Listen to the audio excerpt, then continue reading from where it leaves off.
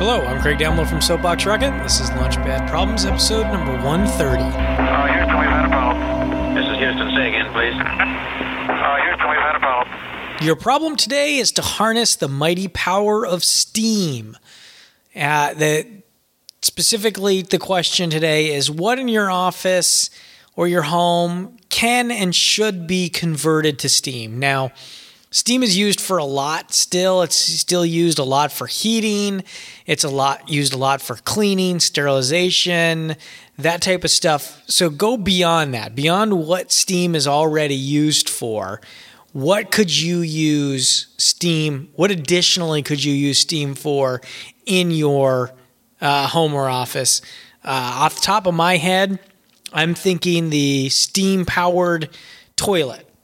So instead of flushing with water, we're going to sterilize and flush with steam every time, so you've got a clean toilet for every single user. That's what I'm going to use steam for. What are you going to use it for? Thanks for listening. Email me your suggestion at lpp@soapboxrocket.com or share it on Twitter @soapboxrocket.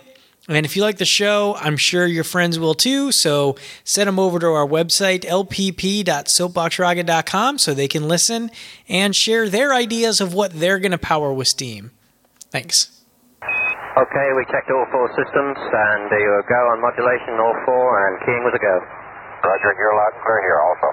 So today we actually have some feedback for the second half of the show, or I guess it's not feedback as much as it's additional information I ran across. So if you go back to episode number 128, was what's about adapting to a new time zone, jet lag.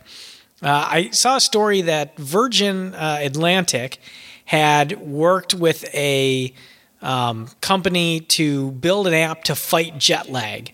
Now, you have to buy the app for $1.54, which I thought was interesting that they didn't just provide it for free to their customers. But you input your data, your age, your gender, your health, information about your flight, which is good because you don't have to be on a Virgin Atlantic then to use it.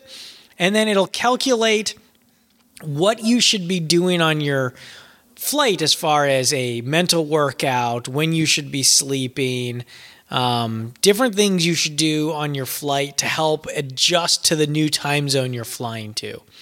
So it's called the Jet Lag Fighter. If you've got $1.54 floating around and want to see what it's all about, go ahead and download it. I don't get anything from it, so maybe you can find a coupon to get it for free. If anybody's got that, let me know. I'll try it. Again, thanks for listening. Remember, there's two ways you can interact with the show.